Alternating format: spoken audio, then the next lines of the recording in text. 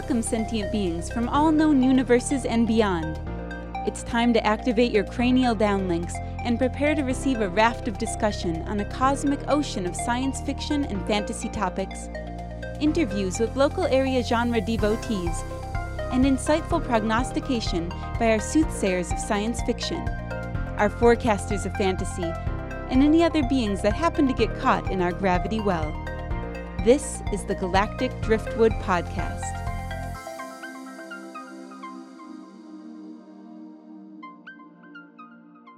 Hello, and welcome to this episode of the Galactic Driftwood Podcast. I'm Bill. I'm Linda. I'm Seth. I'm Jenna. Yes. And Stu, we're almost at the point where you can just introduce yourself like a regular host. You're on so much anymore. So anyway, Stu Burns is joining us again. And this episode, we're going to be talking about the show Elves. It's a series. Am I right? Yes. Yes. I have not yet seen it. But Stu, being our foremost mythology expert on the show, has done a little bit of research into elves, and we're going to see how that compares maybe to the series. And we might also touch a little bit on Krampus in case some of our listeners out there haven't heard our previous shows on Krampus. We'll talk about him as well. So, Jenna, why don't you kick us off today and tell us what is the idea behind elves? What's this kind of the plot line? What happens, kind of a thing? So just to sum it up, Elves is a Danish movie. I'm assuming it's Danish because it is supposed to be a small island outside of Copenhagen or Denmark, something. Yes. I mean, and it's a pretty easy series to get through because it's only 6 episodes, and each episode is like 25 to 30 minutes when you take away the credits. I'm going to argue with you. It's kind of hard to get through. It's not that tough to get through, bro. It's a pretty easy glide. But so a family who is just trying to reconnect over Christmas heard from a work coworker that, hey, I've got a cabin out on this island that nobody's at. So if you're trying to just get away and enjoy a really family-centric Christmas, here you go. So they rent this cabin on the island, and you start to get the impression pretty quickly that they're not used to outsiders. And they're just like, okay, so just as he's saying here, note that this is a preserve. You stay on the coastal road, and we don't like cutting down trees, and enjoy your Christmas.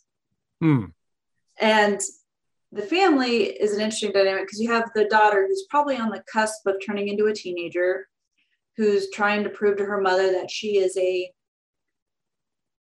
mature enough, adult enough kid to have a dog, and it sounds like her mom still babies her, abused her as a little girl. And then there's the older brother who's kind of a jerk to her all the time, doing the big brotherly thing, teenager. And then there's the father who's trying to be the cool dad, and but the mother's obviously a corporate worker type. So you have this family dynamic where the daughter tries to tell them stuff or talk to them about things, and she always gets shut down. And really what I came away with a major theme of this whole series was, this is why you buy your kid a dog, so that they don't attract supernatural entities or try to befriend them when those entities potentially want to eat your face. That sounds like a logical way to proceed. Yeah. Mm-hmm. So that's basically the series in a nutshell, because the family on their way, because they didn't stay on the coast, Daddy thought it'd be cool to take a shorter route through the woods.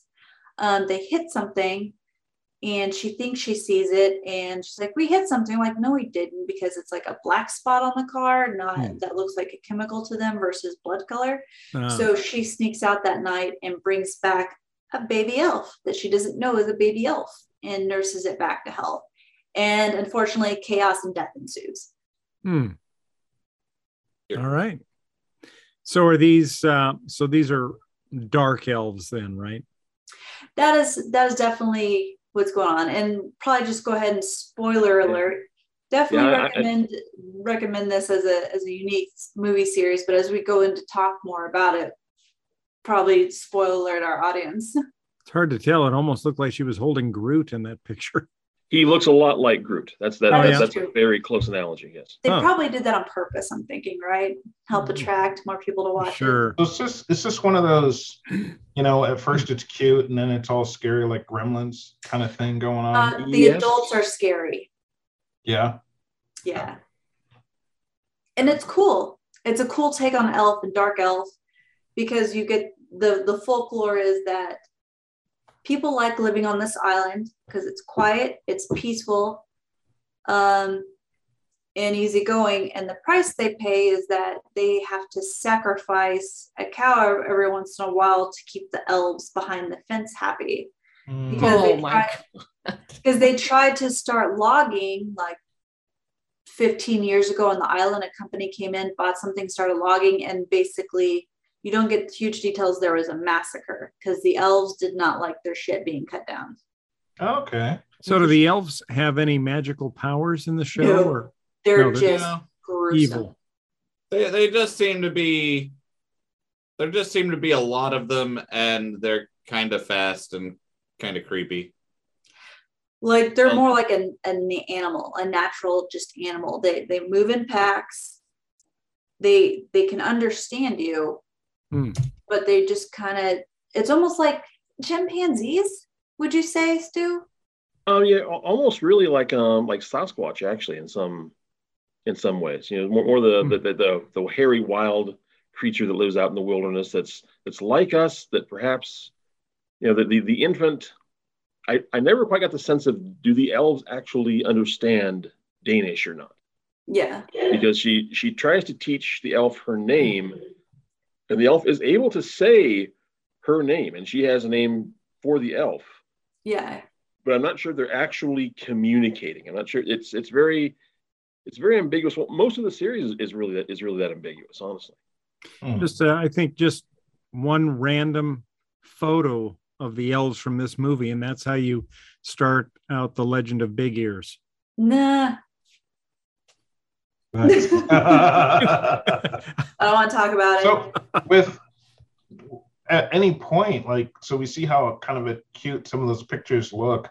Do their eyes always look like they're innocent, or are there times where no, they don't? So they just baby Yoda up the baby. Yeah, okay. I think because when they grow up, it's a lot of teeth and narrow eyes, and you can tell they're meant to be camouflaged because they look like they're just roots in the ground when they're down in the ground.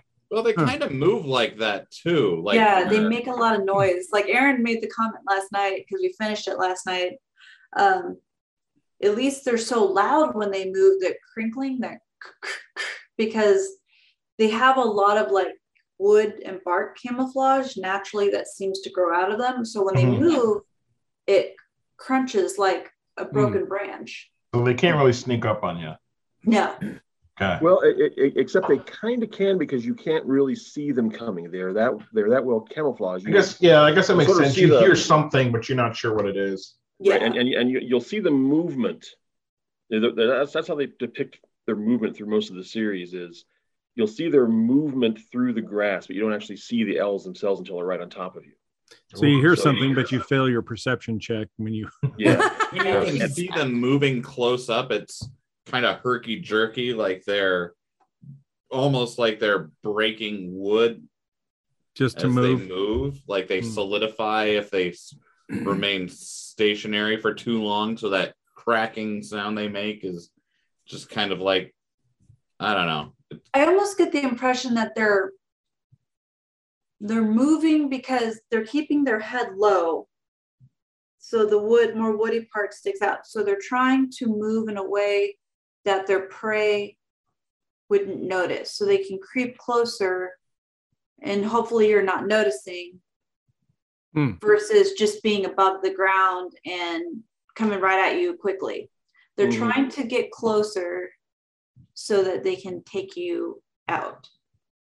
So is that the forest where they live? Yes, because after the logging accident, the grandmother of a local girl that the teenage brother starts to crush on, because lack of options, She basically locked down the island, and the people looked to her to keep the elves happy because everyone on the island knows about them. You keep them happy. So all the locals, this isn't new to them. Yeah, no. Okay. So, and they put up this fence. They give them their things so they stay happy behind the fence, their cows or whatever. But because this little girl got this elf and took it back to her house instead of putting it on the end, back on the inside of the fence, it pisses them off. They're like, one of you has one of us. And so when a guy goes in to give another cow to them, he doesn't come back out. Gotcha. Yeah. And then that's kind of like she keeps making terrible decisions that end up killing people. Kind of like Carl in The Walking Dead. You kind of want to be like, shut up, Carl. This is why I said it was really hard to watch, because that little girl was just pissing me off through the whole series. And I was like, I'm going to be really mad if she makes it through this alive. She was. I mean, and it's so, I found it just so ambiguous because, you know, the child elf is this very innocent creature. And you have the sense that, you know, we could just communicate with the elves, you know, we could get along, we could figure it out. But then when the little girl hasn't, you know, and whenever you have an encounter with the elf, they're absolutely fearsome creatures. They're these terrible, you know, hungry predators they'll just rip you apart.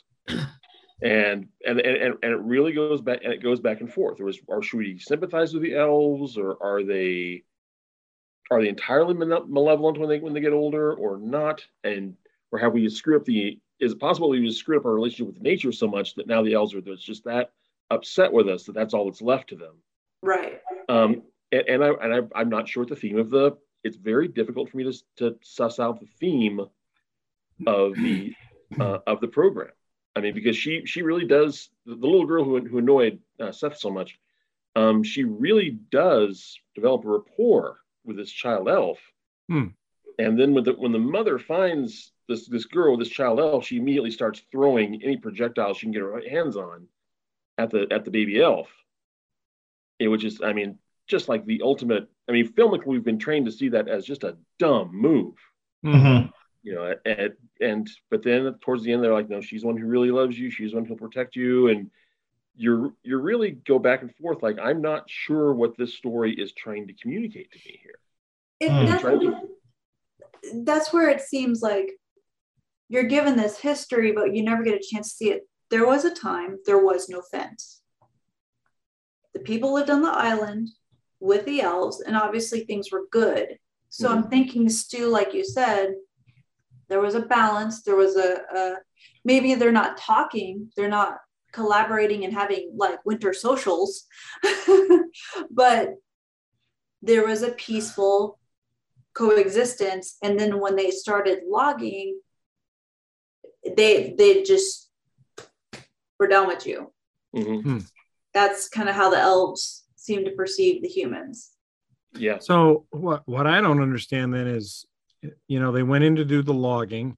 The elves attacked the loggers in some fashion. Which were all made up of local people who knew about it and went in because there was a promise of money by this outside company. Well, that was dumb. So, but typical. What I don't understand is why nobody called like the authorities to have the military come in and clear out the elves. Because they're seen as a sacred thing. The leader of the island was like, we told you not to do this. People went in there, like her own daughter and son-in-law died in that massacre. But the grandmother is like, shouldn't have done it. We have to keep this place sacred. They never resort to bringing in the outsiders. They fix it themselves, is what they say. So really it's the elves probably around that time, the only reason humans were allowed with them is because they basically allowed it. The relationship was good. Yes. As it deteriorated, it became like, we'll let you stay as long as you keep following the rules, if you will. You know, whether it's a sacrifice or whatever. Yeah, well, they contained the elves, like in the forest. Yeah, they did and they didn't, because this fence is electrified. So that's the only thing that's really okay. Is electrified fence. What is ambiguous, at least with some commentators I've seen, is that it appears that elves can burrow. And we know that at least the gate doesn't go underground. So what the heck is keeping these elves in the fence if they can burrow? And there's a lot of ambiguity, about is this really a reaction to things being out of sync with nature, or are these things just, or are elves more like bears, where they're just eternally ticked off and you just have to keep placating them? And is there any special thing you have to do to kill them, or is there any way of warding them off? No, they're very killable. Okay. In fact, one character kills one by accident, which I won't go into, because that's certainly something of a spoiler. I'll speak to the ambiguity, because that actually, and I'm not sure this is intentional by the creators or not, but that really does speak to the folklore around elves, or folk belief, or even medieval belief, really, because I'm not sure if you'd even call it folklore, because it's so institutionalized. And in the Middle Ages, a lot of elves are really, I was really surprised how similar elves are to vampires in this way. The elves are something you blame diseases on. In medieval medical texts, you'll have these conditions where they'll say, well, he's elf shot, meaning he's been cursed by this elf. This elf he's irritated this elf somehow, and this elf has made him sick. Or even more like vampires, it's elf sucking, where he has like anemia or tuberculosis. It's like a wasting disease. It's like, well, it's because this elf is drawing on him. And it's a much more, people don't see the elves or anything like that. That's just there. Which in vampire folklore, that's very similar. You rarely see the vampire when people actually believe in vampires. It's more of a mystical association that the elves are somehow causing this. So it's this very baleful, explicitly in the medical text, there's this very baleful presence, but at the same time, you have a linguistic sense that there is a certain kinship with these spirits also. Indeed, I couldn't help but think of Batman with this. Alfred literally means elf counselor. Really? Yeah, people would name their. There are lots of old English names. Alfred is the one that I think survives most of the present day, but there are a lot of English names that start with elf. And it's very much an homage to this spirit that we have some sort of relationship with. So is that a name you'd give your kid, or a name you'd give yourself to come into a new community and be like, Alfred? As it was communicated to me, it was a name that you would give your kid. It was a blessing you'd give your child, that you this is my child is one who can communicate, who is like an elf counselor, who is like. We're in a high elf traffic area. Let's make sure that the baby is on good terms from the get-go. Well, and there's a lot of that, really. You're talking about, are these light or dark elves? I was looking, the other, that's what I'm talking about now is a little more of a British tradition or Saxon tradition. The more traditionally Nordic tradition, I almost have to define the Nordic tradition as the Prose Edda and the Poetic Edda, because that's our oldest text that we have, even though that's by that point is very Christianized and so forth. But in the prose and poetic Edda, in the Prose Edda, it's explicit that the elves that live above ground are these pure, virtuous light elves, and the dark elves are the ones that live underground, and they're nasty. And the Alfar and the Yoselfar? Something like that. Depending on which language you're talking about, because there are dozens of terms that eventually translate back to elf.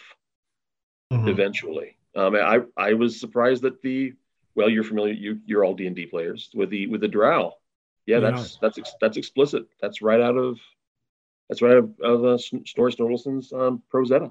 It's Svartalfs, I believe. Dark elves, yeah. Yeah, good. Like there's Alfheim and Svartalfheim, two of the 9 realms. Yep, and Alfheim is up above, and the dark elves, they live below the earth. They're down underneath. Yeah, they're subterranean creatures. And in the Nordic tradition. This is not a dead thing. You're talking about, hey, this is a high elf area. We better be on good terms with the elves. That's not entirely a dead tradition. I always heard this word translated as fairies, but then I looked into the linguistics, and it's actually elves we're dealing with. Are you guys familiar with the situation of road building in Iceland? Yes, that's why I just sent an article over. Oh, did you? All right, yeah. In the 1930s, there was this road being built, and well, at least according to the local newspaper reports, they kept having all kinds of troubles.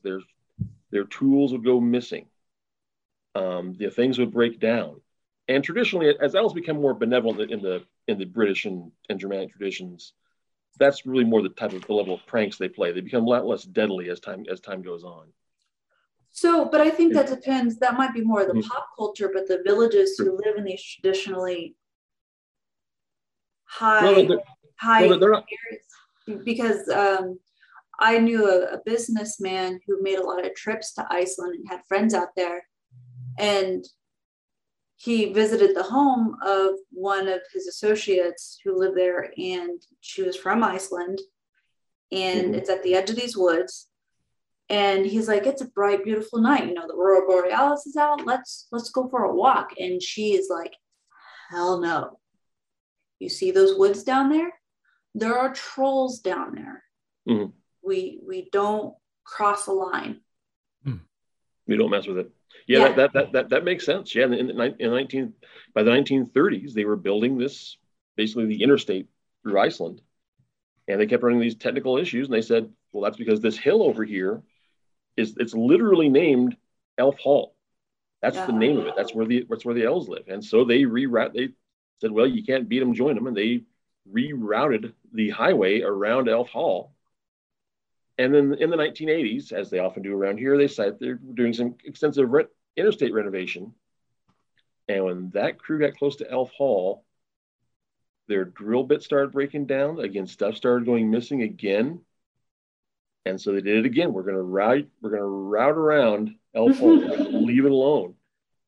And in 2014, and I halfway wonder if this isn't somewhat euphemistic, because there's a Nordic church, there's a pagan church in Iceland that literally worships Odin and so forth. But if you talk to anyone who's involved with the church, they'll say, listen, we don't literally believe that there's an 8-legged horse running through the heavens. It's more our relationship to ecology and history. Right. But in 2014, they were playing another road, and it was going to go right through this unspoiled volcanic region of Iceland. And there were protesters saying, no, that's where the elves live. You can't go through there. So it's a very real living tradition in some regions, and particularly Iceland, frankly. Do you think that the transformation of the elves into sort of murderous, evil creatures in the forest to something that's more of a pranking, stealing tools kind of a creature was a way of sort of maintaining the myth of the elves without having to have all these dead bodies and people failing, all these major investigations? Because obviously if you got a bunch of people being killed by some creature, you're going to have, some sort of an authority service going in and trying to find it and root out and figure out what really happened. And whereas if you have missing tools, most that's probably not going to even get reported to the authorities. It's just going to be rumor that's just going to float around from person to person, right? Mm-hmm. So it's more easy to keep the myth alive if you say, I lost a tool. Nobody's going to expect a major sheriff or police investigation into that. Whereas if somebody got killed, obviously there's going to be a huge investigation and somebody's going to be taken. And I don't think there's the elves in the film. I haven't found any folklore where they're that violent. It's really much more. I mean, where the folklore does ring true is they're fine unless you piss them off, and then you got a problem. But the problem you have is more like I guess this is a big problem. They'll steal children. It's not so much they'll come through and murder everybody. Like suddenly your child goes missing, or your animals go missing, right? Or your milk or your food just goes missing. It just goes away. Which, I mean, and you can reconcile that with the physical universe. You know, someone's child is stolen. If you can't find a suitable subject, you say, well, perhaps maybe the elves did it. Right. It's not entirely impossible. What did you do to piss off that damn elf? And old school victim blaming. how did you piss off the elf? So, And that's somewhat how we domesticate the elves as time goes forward. take away the murder.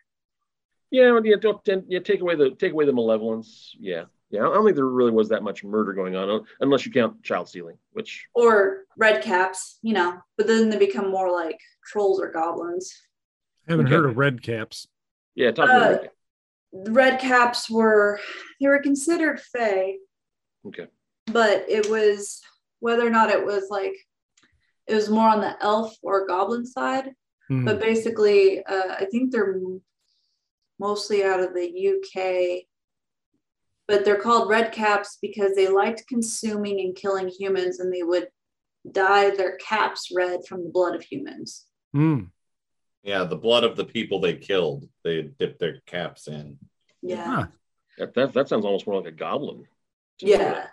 Right here, that sort of thing. So, but so I personally I enjoyed what they tried to do with the mythology. I felt like they didn't go far enough, and I felt like it was too happy of an ending. But you being a folklore person, Mm-hmm. what was your reaction? Do you think they did enough to really make people appreciate the folklore, or did they rush it? Well, it seems like they made up their own folklore, because I mean, I cannot find a tradition of elves that look like that. I mean, because the elves, when they're grown, yeah, they look like Groot. They are big and they are scary and they are vicious. And elves are a little more conniving like that. It's more of a cat model than a dog or a bear model. And that's what people do when they go into adapting folklore to fiction. I don't have a problem with that, but yeah, they're kind of going out on their own. I mean, you could have called them anything, but I think they choose the word elves because it resonates with people and so forth. With elves, there's always seems to be, at least linguistically and folklorically, this little back and forth. They're your helpers. They're like the domovoi in the Russian tradition. They can be helpers. They can be counselors. But if you mess with them, they will mess with you back. And you don't want to do that. Maybe you're better off leaving them alone. And they really didn't get to that. I mean, I think they wanted a horror, but then they wanted this cute little ET / Mac and Me / whatever thing going on. And I don't think they really. It looks like one of those group projects where two people couldn't decide what they want to do. Say, well, let's just do them both. Hmm. And it was kind of unsatisfying. And I totally see where you're coming from, and I agree. But to me, they really probably took a lot of inspiration from Brian Froud, who was the primary lead designer for Labyrinth. But him and his wife have been saying they see fairies for years. And when you look at his art, his perception of what he says fairies are, they're much more integrated with nature. So like the link I sent, if you scroll down more in the images, they become more nature-y. We'll put that link in the episode links when we post it.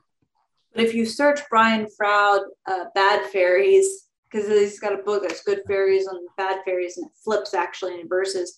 His fairies are more integrated. They look like nature and branches and leaves. They camouflage in your garden, especially the bad fairies. And that's where I felt like they took a lot of inspiration from the creature effects and their existence in this.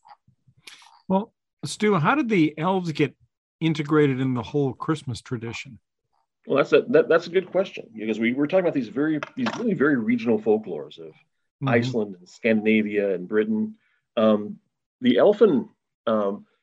elves get integrated into the Santa tradition through another brand of regional folklore. That region is New Jersey. Ah, okay. Wow. There was a Okay. Plot twist. Didn't see that coming. Yeah, no. exactly. Yeah, and I just sent the group a link to a poem that appeared in Harper's Weekly, which was ostensibly out of New York, but this particular poem comes out of New Jersey, where it just goes through this. It was written in 1857, and that would be 35 years after Clement Moore's A Visit from St. Nicholas. There are no elves in The Visit from St. Nicholas. It's just Santa doing it all by himself. At one point, they call him an elf. To give him sort of this mystical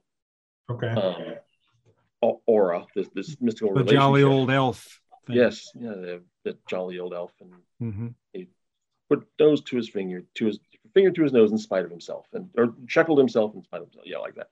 Yeah, and but in this 1857 poem, which has not survived in popular imagination nearly as well as Moore's has. That's where you have this idea that Santa has these elves that are working for him.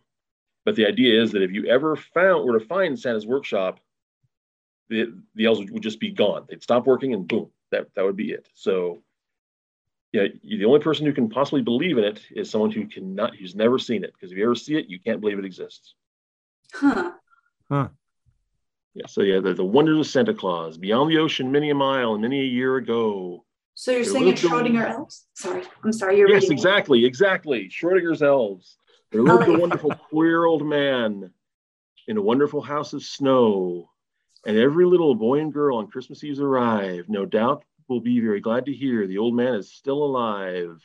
In his house upon the top of a hill, and almost out of sight, he keeps a great many elves at work, all working with all their might to make a million pretty things. Cake, sugar, plums, and toys to fill the stockings hung up, by the little girls and boys. Not creepy at all. It gets creepier, actually. There's a stanza in there that I really had trouble making it through, until I realized it was about a toy.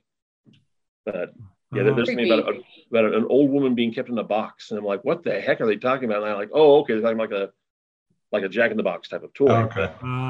It had me going there for a second. I was like, okay, this just took a dark turn that I'm really not comfortable with. But for some reason, I don't know why, that reminds me of one of my favorite Christmas songs, "The Night Santa Went Crazy" by Weird Al. Weird Al. I don't even know that one. That's wonderful. Thank you. Really? Yeah, I haven't heard of that either. Oh, it's fantastic. I love it. Gracious. I've heard his Christmas at Ground Zero, certainly, right, which is wonderful. Locally, have we talked about this before on the show? I'm not certain, because I'm actually coming up with some material on this that I'll let you know about as soon as it's done. But Willa Cather, the great Nebraska author whose statue is being placed in the Capitol Rotunda, now replacing William Jennings Bryan and J. Sterling Morton. Nebraska's if you don't know, either is replacing or has replaced these two old white guys with Willa Cather and Chief Standing Bear as our representatives in the Capitol Rotunda now. But no, she published a story as a young author called I believe it's called "The Strategy of the Werewolf Dog." Oh, which essentially is about a werewolf with some kind of a grudge against Santa and the reindeer, who ends up murdering all but one of the reindeer at one point. Oh my God. And that's awesome. That part of it is really pretty dark. And did he save Rudolph? That's all I want to know. No, this predates Rudolph. Rudolph was not a thing yet. No, there one. I believe it's Blitzen. One of the reindeer, Donner or Blitzen, one of the two, survives and crawls back to Santa's abode. And this polar bear, who's like Santa's lead assistant, comes up with a scheme. And well, let's just say that if you're familiar with George Washington addressing his troops, saying, "I'm sorry, I need my spectacles to read my address because I've gone not just gray but blind in the service of my country," and the soldiers all break down crying, like, "Oh my goodness, how could we have ever been disloyal to our commander in our country?" Well, in the Willa Cather story, the same thing happens with the drunken seal. A drunken seal. Yes. And you know Kind of what? metal. I am not going to explain that any further. I'm just going to leave that right there. Was she doing edibles when she wrote the story? That's all I want to know. I wouldn't rule that out, certainly. So are elves more in association than with Krampus? Does that have a longer, more like substantiated collaboration in folklore than they do with Santa Claus? That's a good question. Because the elves that are working for Santa, they're obviously very benevolent. I mean, there's Yes. nothing ambiguous about that at all. But elves and Krampus, that's a good question. I thankfully just happen to be sitting at a keyboard, for which I will unashamedly Research that. Krampus elves. Oh my gosh, I'm not sure. There's really, I could be wrong. I likely am wrong, but I don't think that. I'm not sure if Krampus does Krampus really have any help. I think he's a solo act. He looks Yeah, like I've never seen any images of Krampus with assistants or anything. He always seems to be mostly associated with Saint Nick. Saint Nick visits the good boys and girls on Christmas Eve. Krampus visits the bad ones and beats them with reeds, throws them in a bag, drags them to hell. Actually, I think he drowns them in a river first. But anyway. Do what you love and you'll never work a day in your life. Because I think the elves with Krampus is probably a more modern just movie effect, because you saw that in the actual American movie Krampus, where he had helpers that could be considered elves. And then in the foreign movie Rare Exports, which is a giggle, I enjoyed Rare Exports actually more. I felt like they balanced the comedy and the lightness with the dark and murdery on Christmas better than this TV series. So I highly recommend that. Santa is Krampus. They're the same thing basically in that. And he has elves that help him. Yeah, I mean, there's some pictures of, Krampus Nacht is a festival that's held in Germanic countries, right? And I think that's on like December 5th or 7th, somewhere around there every year. And you can get on YouTube and just do a search for Krampus Nacht, and you'll see all these festivals that happen in all these different cities, and these individuals that dress up as Krampus. I mean, these costumes are absolutely the stuff of nightmares. These masks and everything, and they've got, hairy outfits that they're dressed in, and they've got whips and torches and all kinds of horrible things. Yeah, there's some examples. And usually you'll see all these Krampus, and they'll be accompanied by an individual dressed as or costumed up as Saint Nick. But the thing that's kind of struck me is that Saint Nick almost looks in some of these more horrible than the Krampi himself. So Krampi? Because there's usually only one Saint Nick, but then there's 50 or so of these Krampus dudes, accompanying him. German word with the Latin plural, I tell you. And I know that the episode is about the show Elves and Elves, but now I just want to make the title for this episode Krampi. Don't get fake news, Seth. Elves, Krampi, and the various thingamabobbers. Yeah. Okay. So then just, in regards to this episode, final crazy question. Everyone, if you hit an elf in the woods with your car, are you going to try and stay and save the elf, or are you going to just keep driving because none of that? Do I know it's an elf? If it's the movie, you don't. You just Fair know it's question. something hurts.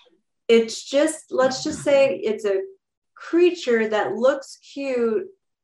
You hit Baby Yoda on the road. What are you doing? Why was Baby Yoda in the road? We don't know. To get to the Maybe other driving side. from dark You don't unknown. have.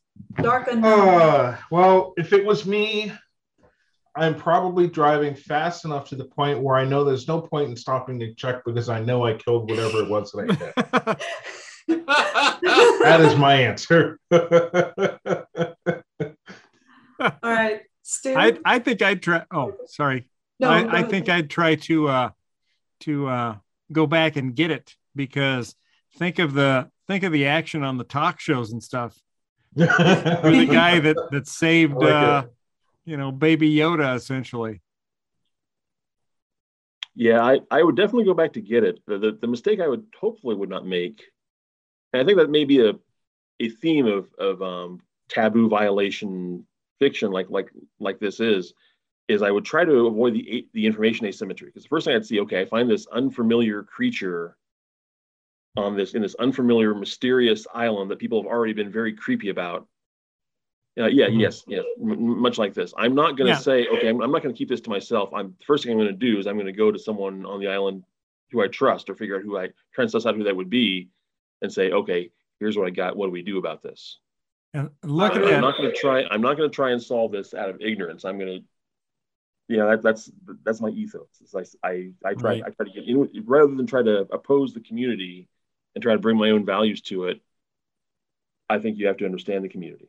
What I would do is I would, get this elf, make sure it's, medically stable, and then, go to the person I trust the most on this island and say, okay, here's who I found. What's the next step? What do we do with this? And I think you can avoid a lot of negative consequences that way. Yeah. I like it. I like it a lot. There's that picture I was talking about with the Saint Nick, and look at how creepy that guy's face looks. Yeah, but look at the Saint Nick in the black. That guy's jacked. He is. He works out a lot. Well, all right. Linda, what would you do? Hit an elf in the woods. If you hit an elf in the woods, does anybody hear it? I think I'd be like Chris. I'd keep going. Keep going. I'm not getting out of it. Man. That is a hard question. If I hit Baby Yoda in the woods, I think I'd have to say kind of like Stu. I definitely wouldn't take it and then hide it. I'd try and find a vet in the area and be like, hey, there's this weird thing. Help. Yeah, right. And if they were like, oh, I don't know what that is, then I found a new creature and then I get to name it. And if they're like, holy shit, put that back behind the electric fence, where'd you get this? I'd be like, okay. Because it's kind of like, if you hit a bear cub, do you pick up the bear? That's a good question. I think if it's a small enough cub, especially if you've got a pickup, I think you almost do, but then you do what you said. You either take it to either a vet or to you call the park ranger. But you make damn sure that the mama bear isn't around. Right. You've got a point there. Maybe you don't actually pick up the bear. Maybe from respectful distance, you call the park ranger and say, "Hey, I just hit a bear out here. Yeah. You want to send somebody out here to look out after medically, or what do you want to do?" And like that little girl, it's like nobody ever took her to a zoo and was like, "Hey, you see how those tiger cubs are really cute? Yeah, you still don't pet them." Well, you do, but that's there was a whole mini series on that last year, Steph. In fact, you may have heard about it. Perfect point. You think some stuff would be natural, but when I was a teacher at the SMU field school in New Mexico, Taos, New Mexico, we're in the middle of Carson National Forest. Some of the college kids, who are all pretty much city folk, told the security person the next day, like, oh, we were out walking in the woods last night and we saw this cute bear cub and we almost picked it up. It was awesome, but we didn't, it was in a hard to reach place. And the security person was like, you do realize you would be dead, right? Like, where there's a bear cub, there's a mom and they're going to eat your face. Like, like, because the security guard ran into me and told me this later, and she was like, how do you not know? You see, don't touch. Shiny things, cute things. Yes. This is what we would Deadly call thing. natural selection, though. Right. Sometimes the bears naturally select to eat certain people. And on that note, make sure you feed Santa this Christmas, kids, but don't feed the bears or the trolls. Or the elves. Or the Or elves. the elves. Santa will appreciate your edibles. People, if you don't know what it is, maybe don't make it a pet. Yeah, that's fair. Yep. That's the moral of the story. Sage advice, Seth. All right. Well, thanks for tuning in for another episode of the Galactic Driftwood Podcast. As always, you can watch this episode and find out all of our other episodes on galacticdriftwood.space. You can also check out our partner podcasters on synergynation.net. That's synnation.net. And on that note, we'll bid you adieu. Hope you all have a happy Christmas, and we will talk to you again next week, right before New Year's, where we'll talk about some of the new sci-fi stuff that's about to come out on asteroids and fun things like that. So take care, y'all. We'll see you soon. Bye-bye. Later. Bye. Thank you for having me.